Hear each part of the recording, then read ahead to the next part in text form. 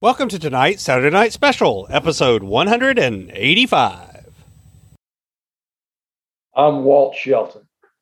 I challenge you to invest in and take care of yourself, invest in and care for others, develop your influence, and impact the world by using your time, your talent, and your treasures to live out your calling and sense of vocation. Practicing daily preparatory routines for your faith journey is key. One way to be inspired to do that is to listen to this, the Inspired Stewardship Podcast with my friend, Scott Mader.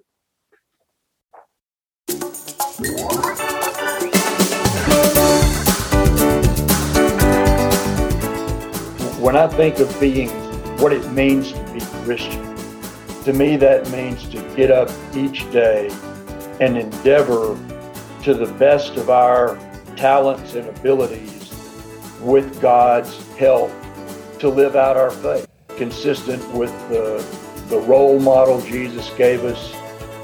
Welcome and thank you for joining us on the Inspired Stewardship Podcast. If you truly desire to become the person who God wants you to be, then you must learn to use your time, your talent, and your treasures for your true calling. In the Inspired Stewardship Podcast, you will learn to invest in yourself, invest in others, and develop your influence so that you can impact the world.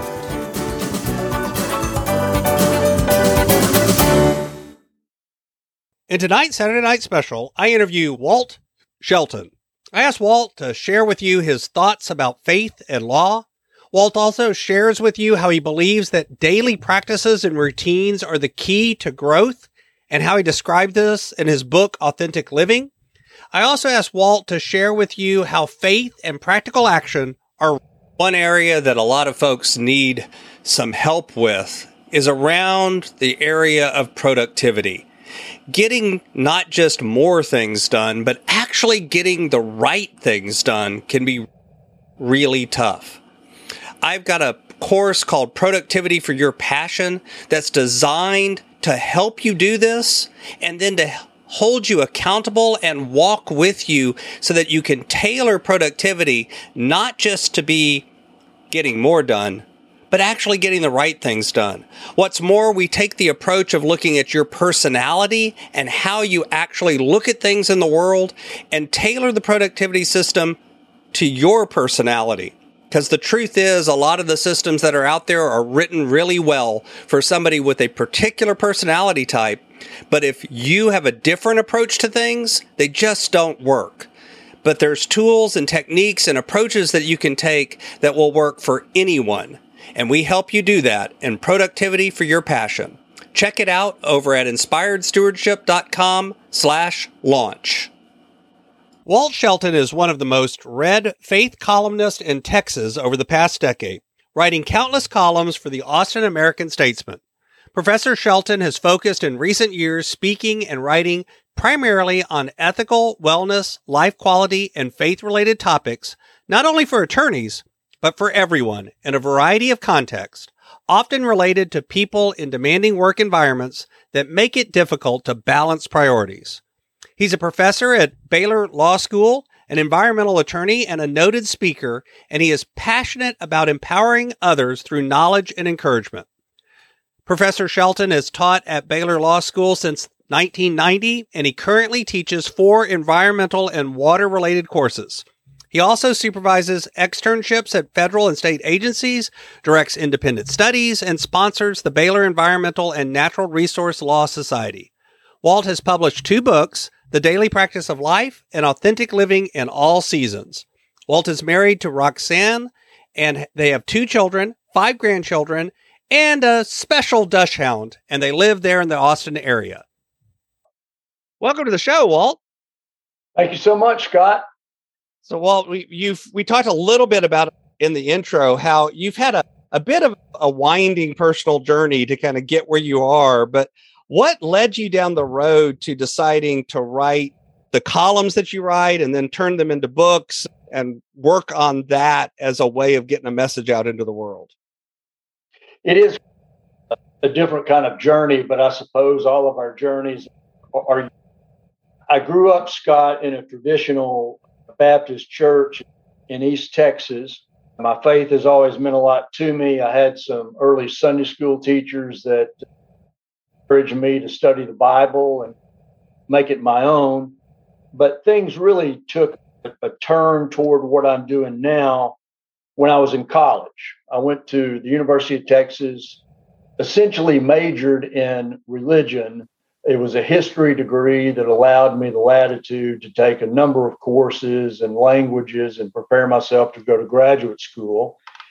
And in that context, there were certain professors, teachers that I bonded with, and my mentors, both in terms of my interest in religious studies and digging deeper into my faith, as well as my interest in teaching, which started then. And it started a lot because I admired these teachers so much and what they meant to me. Having them as mentors, really choosing them as mentors and seeing them as role models and them encouraging me to follow my aspirations. I went from University of Texas straight to graduate school in religion and did an MA in religion at Baylor and part of a PhD. And one of the hardest decisions I ever made in my life, Scott, was to leave my full ride PhD in religion because we were ready to start a family. Mm-hmm. But the family was more important, and taking care of my children and my wife. So I became an insurance adjuster of all things to make a living. But one thing that stayed constant that actually started in graduate school is that I have taught and led Sunday school and faith-related groups since 1978, mostly in churches, but also for a handful of years, an interfaith group. In terms of my writing, as a law professor, of course, I did a lot of writing and teaching on legal issues, but began to develop more of an interest in the ethical components, being a lawyer in terms of speaking and writing, but in a little different way than many lawyers speak and write about ethics. I was more concerned about how the way we live our lives, what our priorities are, how that translates into being a better person and a better and more effective lawyer. In terms of my columns in the paper, which really started a watershed for me in terms of changing how I spend my time and my priorities now in writing and speaking. The Austin paper has for a long time had a very good faith and life quality related column. But for many years, Scott, when we lived here, there was someone on staff that was responsible for writing them, and they did an excellent job. I noticed at a point they changed and started having guest writers, and I decided, a lark, I felt I had a sense one day of something to write about my father's memorial service after he died. And so I wrote something and decided, what could it hurt to send this in? So I sent it in, and in short order had a nice response, and they said they'd like to publish it. They did. I heard from a number of readers. I was blown away by how many readers I heard from in terms of, I love your approach. I love your practicality to faith matters. Please keep writing. So I did.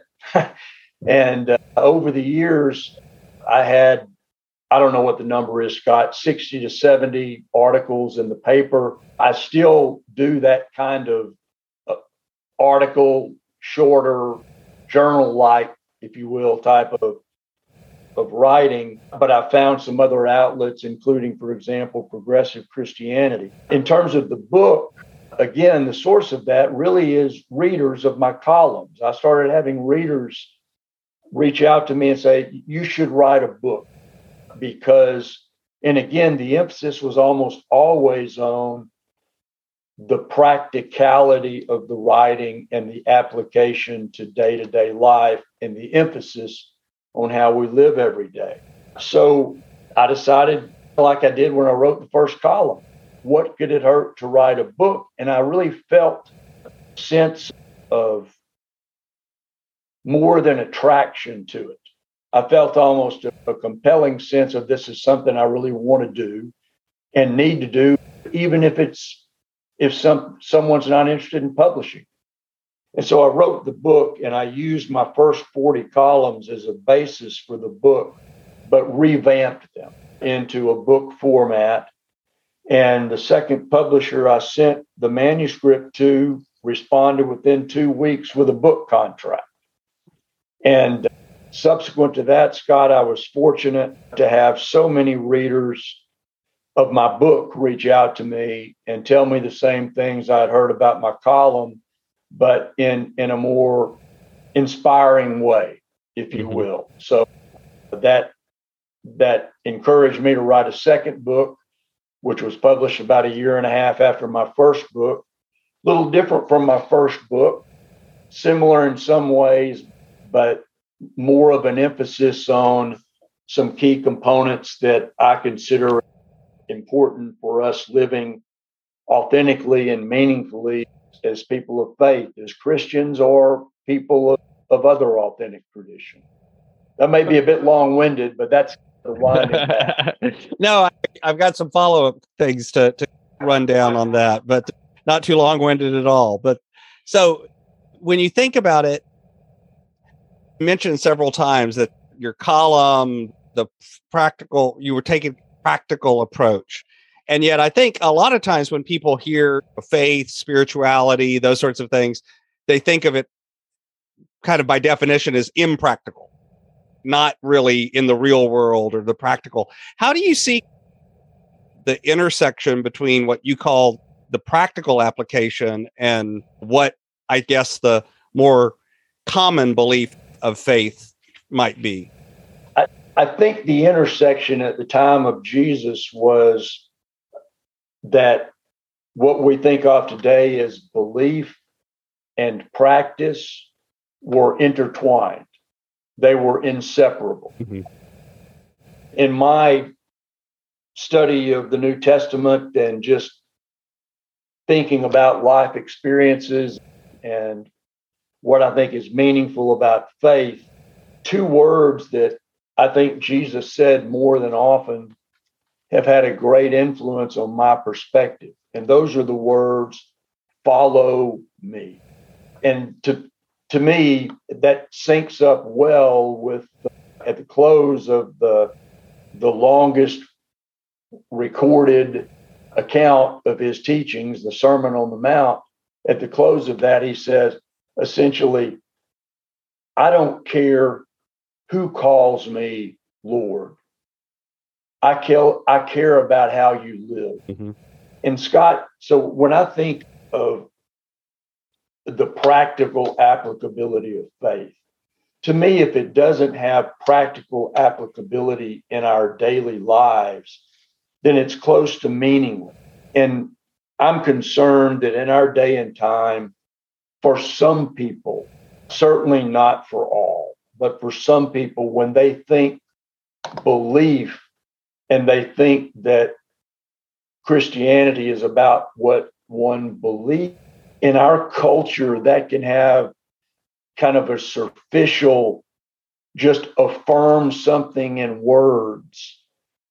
Whereas I think at the time of Jesus, anything affirmed in words was meaningless unless it was actualized in how we live day to day.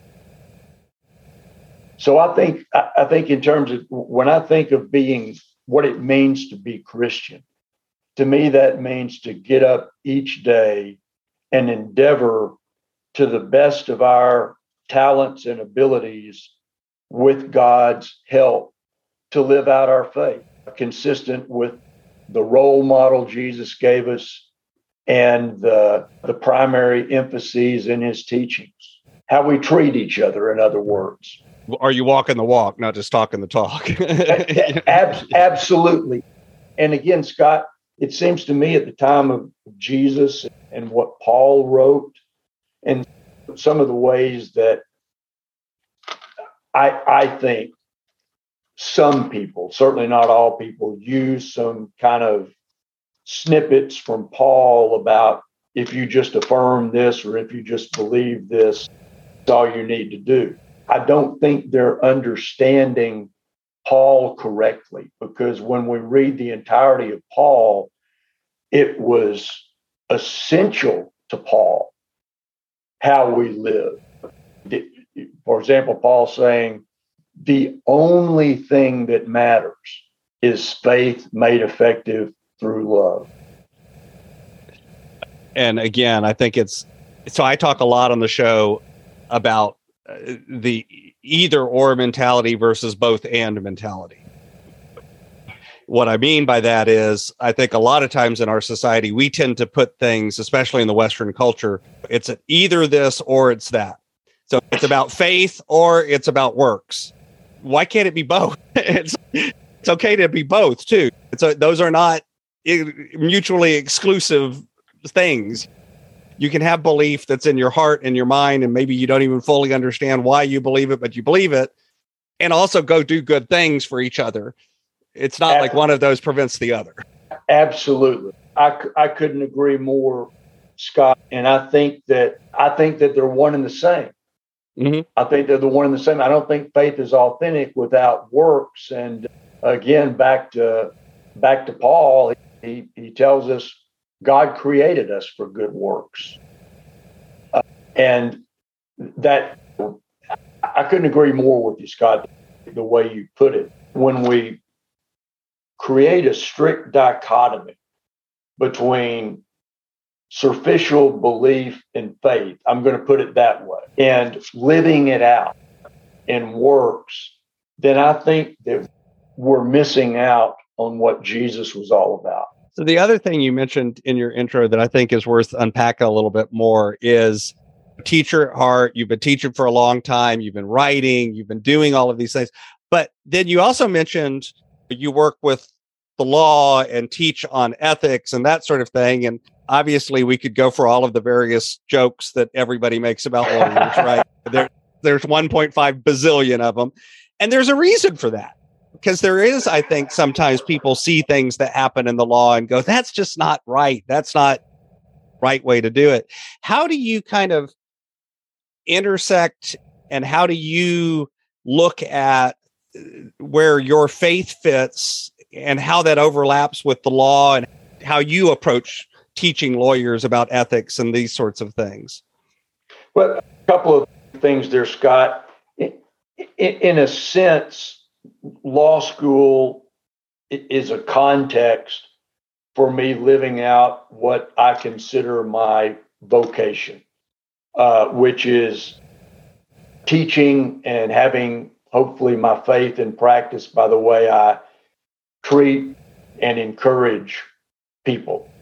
Another thing, though, is that I grew up with a very positive impression of attorneys. And a lot of that is rooted in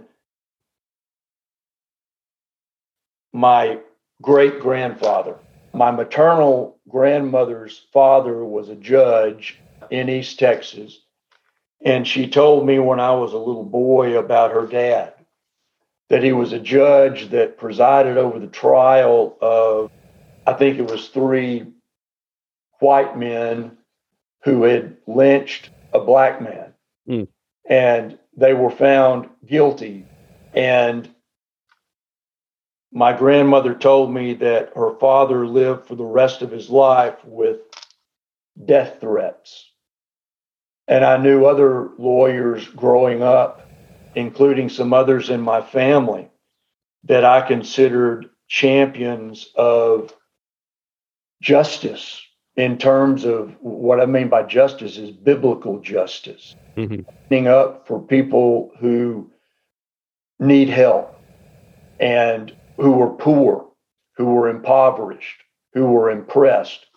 And I think that lawyers can put themselves in unique positions to have an incredible impact on the pursuit of justice.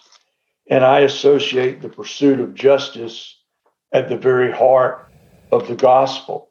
I see Jesus, for example, in the 4th chapter of Luke, coming out of the wilderness after a time of what I consider introspection to make sense of his calling at his baptism. And he says with clarity in the synagogue, God has anointed me to bring good news to the poor and to set the oppressed free. And so, and yes, I understand the lawyer. And as a lawyer, Scott, and my career as a lawyer and teacher overlap for 32 years. But the story is I've progressively become more teacher and less lawyer. But I know by working in the legal field heavily, there are a variety of kinds of lawyers out there.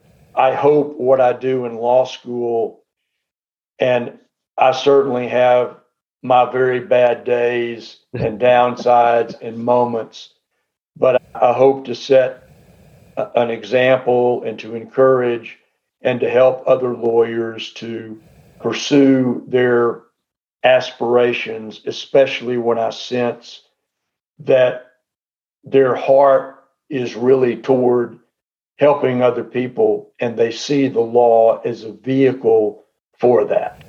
Mm-hmm. It's one of the lawyer jokes that's out there, though, is thinks that lawyers are bad until they need one. Then all of a sudden, wait a minute, maybe they're not so bad after all, because obviously it's like any other field. Teachers, lawyers, doctors, podcasters, whatever. There's good ones and bad ones because there's people that act in good ways and bad ways. It has nothing to do with the profession. And yet I think we make lawyers into the butt of the joke sometimes. I think that's true. And I think for me, Scott, whether I'd ended up teaching religion in college, which was my original plan, or history, or been a high school teacher, my life would be, and my interests and what I hope to accomplish each day would be very similar to the context I'm in law school. Uh-huh. That makes sense, I hope. Absolutely. Yeah. Because you are who you are, again, independent of what you're doing, but yet it also informs what you're doing. So it works both ways. And the relationship building is so important. That's such an important part of teaching. It was for me as a student. And another thing, I suppose, that is part of the intersection with law school is that since I went to law school and became a lawyer, I feel a strong connection with students in law school, what they're considering doing, and then what they do as lawyers. And I love the relationship building aspect of teaching, not only with students, but with the handful of students that over the years, post-graduation, have become my good friend. That is one of the biggest treasures of being a teacher that I have. Yeah, I agreed. As a former teacher, I agree. I always tell the kids that reach back out to me sometimes years later, it's like that's what actually makes, I think teaching is one of those fields that very much lives out you often are watering and planting seeds and never seeing the harvest. And so it's really nice when the students come back and it's okay, now I get to see the harvest too sometimes and see the results of what happened in the classroom. Absolutely. That means a lot because teachers meant so much to me.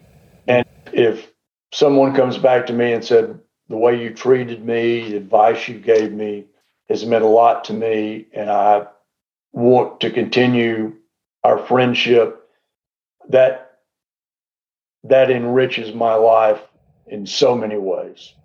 So let's talk a little bit about the book. So you've written two. So The Daily Practice of Life and Authentic Living in All Seasons. In Authentic Living, and it sounds like both of them have some of this from what you were describing earlier, where you talk about daily practices and you talk about routines that are strong and vital to living a Christian life. Could you share a couple that you see as the most important or the most foundational or most critical sorts of daily practices that folks need to focus on? Absolutely.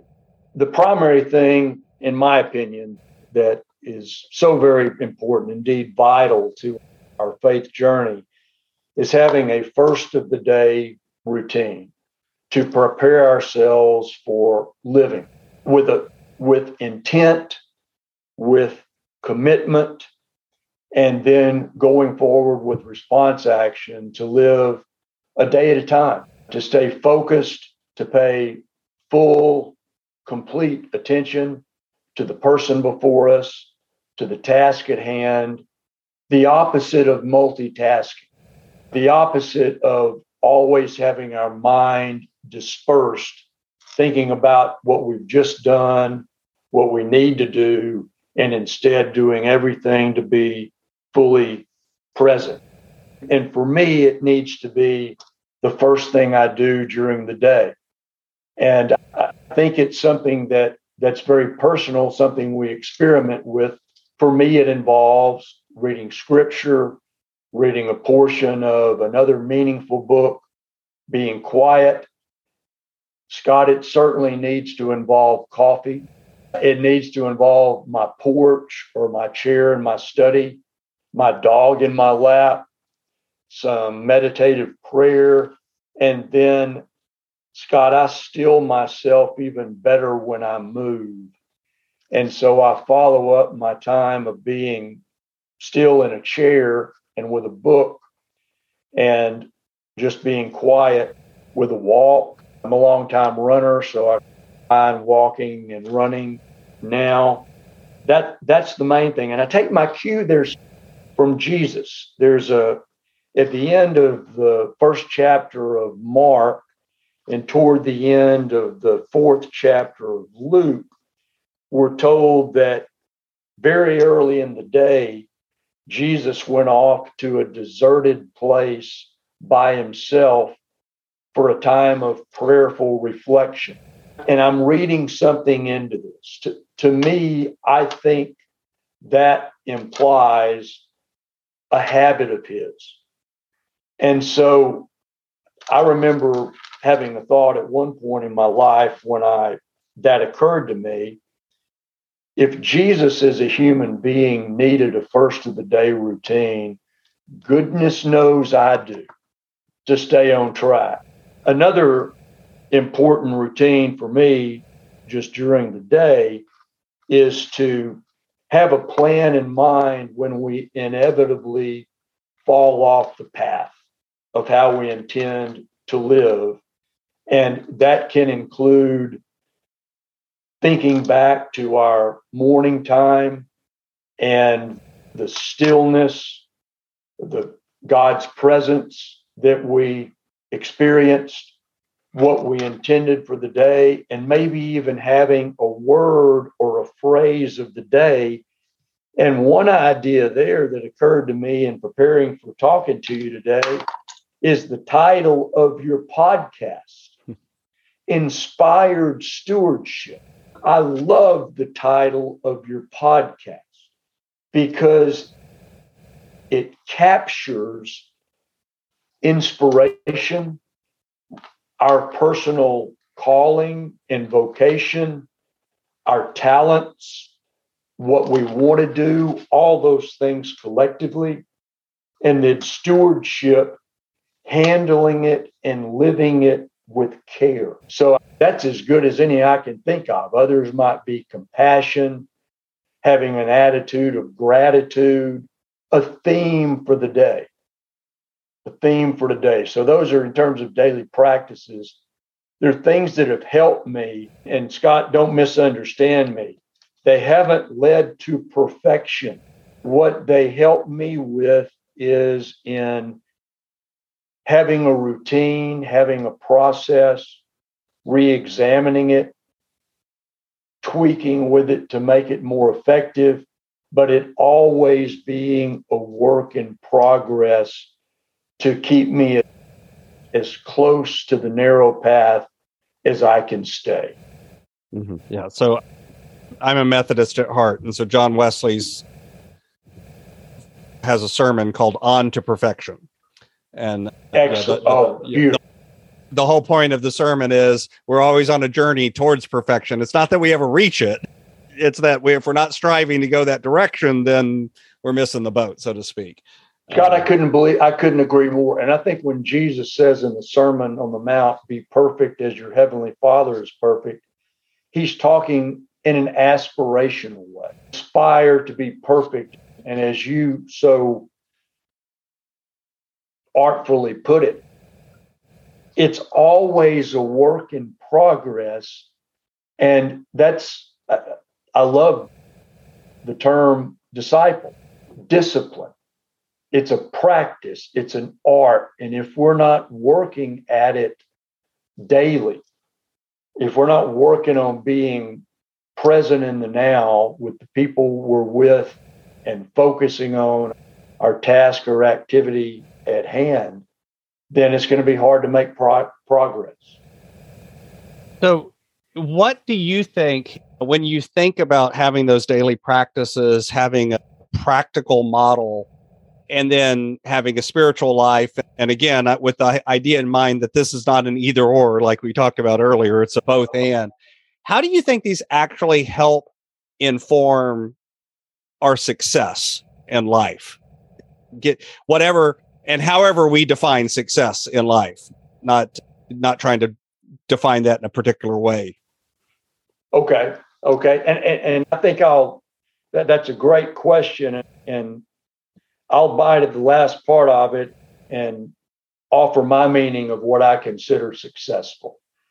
Okay. What I consider successful is meaningful living and fulfilling our personal sense of vocation with intentional choices, commitment, and response action in what we do and how we live on a daily basis. One of my favorite authors is Harold Kushner. And in his book, When All You've Ever Wanted Isn't Enough. And what a captivating title, Scott. Just to think about that, when all you've ever wanted isn't enough. He offers what I think is just wonderful advice. And this would be, if I had to just pick a motto for having a practical routine day to day and a goal for it, it would be what he says in that book. And that is, we should aspire to fill each day with one day's worth of meaning. I love that. A day at a time, in the now. Hopefully, Scott, you and I both have a lot of years and a lot of days left to live. But for all of us, it seems to me the only thing we're sure of each day is now. And therefore, focusing on how we're living in the now each day, life step by step. Again, going back to Paul, another one of my favorite Paulisms is be careful how you live, making the most of the time. I think that might also be a good concept of success at the end of our days when we look back at them, or at the end of today when we look back on it. Have we made the most of our time toward living meaningfully for others and for ourselves, consistent with who we believe God is calling us to be? And I think that also aligns with what we want to do and be, because to me, those things are intertwined in terms of finding our gifts and being aware of our opportunities. I think that's a practical way to think about how God calls us and what our vocation is, as opposed to finding a needle in a haystack. I think it's more about introspection in a prayerful way and finding a way to apply that daily. Yeah, I think we often our calling shows up when we're not looking for it, in a way. Meaning when we're out there doing things, and sometimes that's when all of a sudden that thing shows up that we were meant to do. We didn't know we were looking for it, if that makes sense. That makes a lot of sense to me, Scott, because I remember both in starting to choose teachers as mentors and then how I felt when I started teaching just one course, one afternoon a week, and primarily being a lawyer. I fell in love with it. I fell in love with it. And it caused me to think of vocation in a different way. I remember growing up and hearing so often, God has a plan for your life and you need to find it. But oftentimes it was presented as, gosh, I better find the right thing and not make a mistake. But then it occurred to me, no, it's a matter of partnership. It's a matter of seeking, including through our own experience, how God is leading us and the opportunities that we have and discovering what we love and how we think we can make a positive difference. And for me, that was triggered by teachers that made such a difference in my life. So I've got a few questions that I like to ask all of my guests, but before I go that, what else would you like to share either from your journey or from your books with the listener? A couple of things, Scott. One is the importance, in addition of daily practices, of periodic practices. And again, I'll take Jesus as my model. I see his time in the wilderness as not being a one-time thing. In the Gospel of Luke, it says that the tempter departed from him until another opportune time. I see that as a time of introspection where Jesus was wrestling his special mission as God on earth in human form. And I believe he discovered it in what God had called the Jews to do. And lest we forget, Jesus was a Jew. Mm-hmm. I think he tied directly into being a champion of justice and a champion of love and a champion of caring. And I think it's important for us, and I talk about this in both books to a greater extent in my second book, of the importance of periodic, be it annual, semi-annual, quarterly, self-audits or personal retreats where we get away, even if it's getting away for half a day or a few hours in our own house, but better yet, maybe going off somewhere and examining how we've been living, thinking about our priorities and the way we're spending our time, seeing if the two align, thinking about whether we should tweak with our priorities and the way we live, not in a self-judgment way, but in a self-analytical way, and using that as a springboard to come forth and to commit ourselves to making changes. But I think that's something that we do periodically. And to me, combining daily routines with periodic routines is especially important toward success in the sense of meaningful living.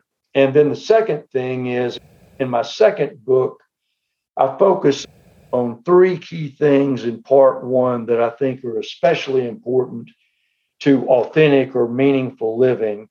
And that is, first, what we've been talking about, the importance of full attention and awareness in the moment, being where we are and making it count and working on that. Secondly, not allowing fear to get in the way with pursuing our aspirations in life, what we feel is our calling, our vocation. And I'm talking here about fear in a bad way. Fear is a good thing when it keeps us from running across the interstate or into a burning house, unless it's to save a family member. But I'm thinking here of fear as a state of inertia, where we're afraid we might be making a mistake afraid of taking the wrong path, as opposed to just recognizing that the emotion of fear is normal.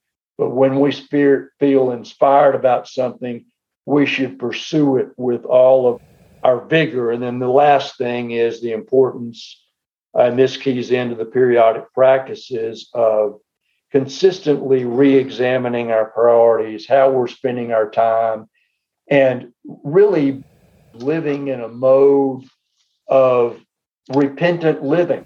Repentance in the sense of not I'm a failure and I'm sorry for everything, but repentance in the need for progress in changing and working toward the perfection as we were talking about. So you mentioned stewardship earlier as one of those themes for the day, taking inspired stewardship. And obviously that's my brand. That's how I run things, the lens I run things through. But stewardship, like leadership, is one of those words that I hear people use, but we don't always mean the same thing by it. And I'm a firm believer in defining our terminology. So for you, when you hear the word stewardship, what is the meaning of that word and what has its impact been on your life? The first thing I think about is, I think the most important synonym, and that is care and caring. Stewardship for me is all about being careful and intentional and committed to how we are living and how we're relating to other people and how we are dealing with the opportunity that present themselves to us or ever present in the context of our work lives and our personal lives. I think stewardship is incredibly important. I think we could and should think of stewardship related to our time, our talents, our opportunities, our families, our friends, and everyone else as an inherent part of our faith journey, if not the heart of our faith journey.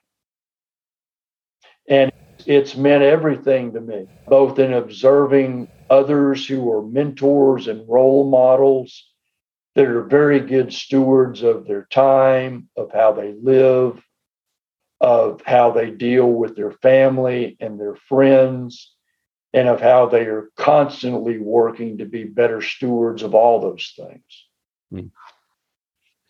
This is my favorite question that I like to ask everybody. Imagine for a minute that I can invent this magic machine. And with the power of this machine, I was able to pluck you from the seat where you are today and transport you into the future, maybe 150, 200 years. And through the power of this machine, you were able to look back on your whole life and see all of the impacts, all of the ripples, all of the connections that you've left behind in the world. What impact do you hope you've left behind in the world? I hope that it's, while people that remember me will certainly recognize that I, like everyone, have my faults and my very bad days, I hope that the things they would remember would key into being kind, caring for other people, being empathetic, being inclusive, and being compassionate, all without a trace of partiality. In other words, regardless of race, creed, economic level, or any other differences. So as you continue on through this into the new year and keep working through it, what's coming next for you as you continue on this journey? Over the last 6 to 8 months, Scott, I have started spending more of my time and investing more of looking for opportunities in speaking. I have done a lot of speaking in the last 8 to 10 months to a variety of audiences. And with wellness, I'm talking about self-care. I also include things that we've talked about today, the importance of living a step at a time and being focused. And attentive, having preparatory routines. So I'm hoping to expand that. And I've done wellness presentations for law students, wellness presentations for employees, wellness presentations for lawyers. So this for I've also led a few church and faith related retreats on many of the topics that we've talked about, practically living our faith, daily and periodic practices that can help us stay along the narrow path more consistently, working toward that point of perfection that we never reach, but we always aspire to, and being good friends to ourselves. Talking about things that I've had feedback from readers that have helped them. So that's what I'm turning to. I'm going to continue my writing, both my shorter writing and may well write another book.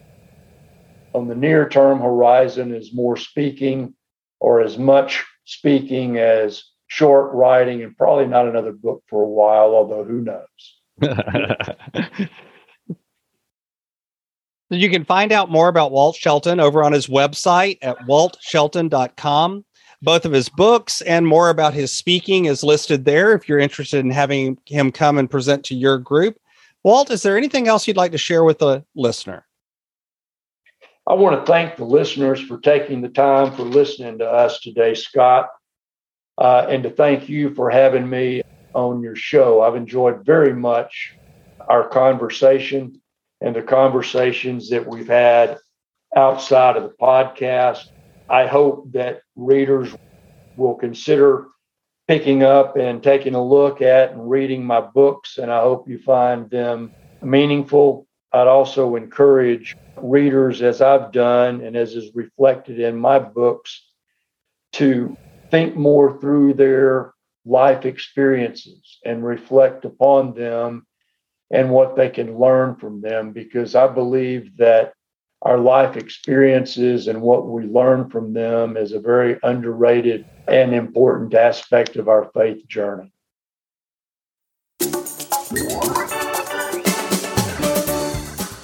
Thanks so much for listening to the Inspired Stewardship Podcast. As a subscriber and listener, we challenge you to not just sit back and passively listen, but act on what you've heard and find a way to live your calling. If you enjoyed this episode, please do us a favor. Go over to inspiredstewardship.com/iTunes rate, all one word, iTunes rate.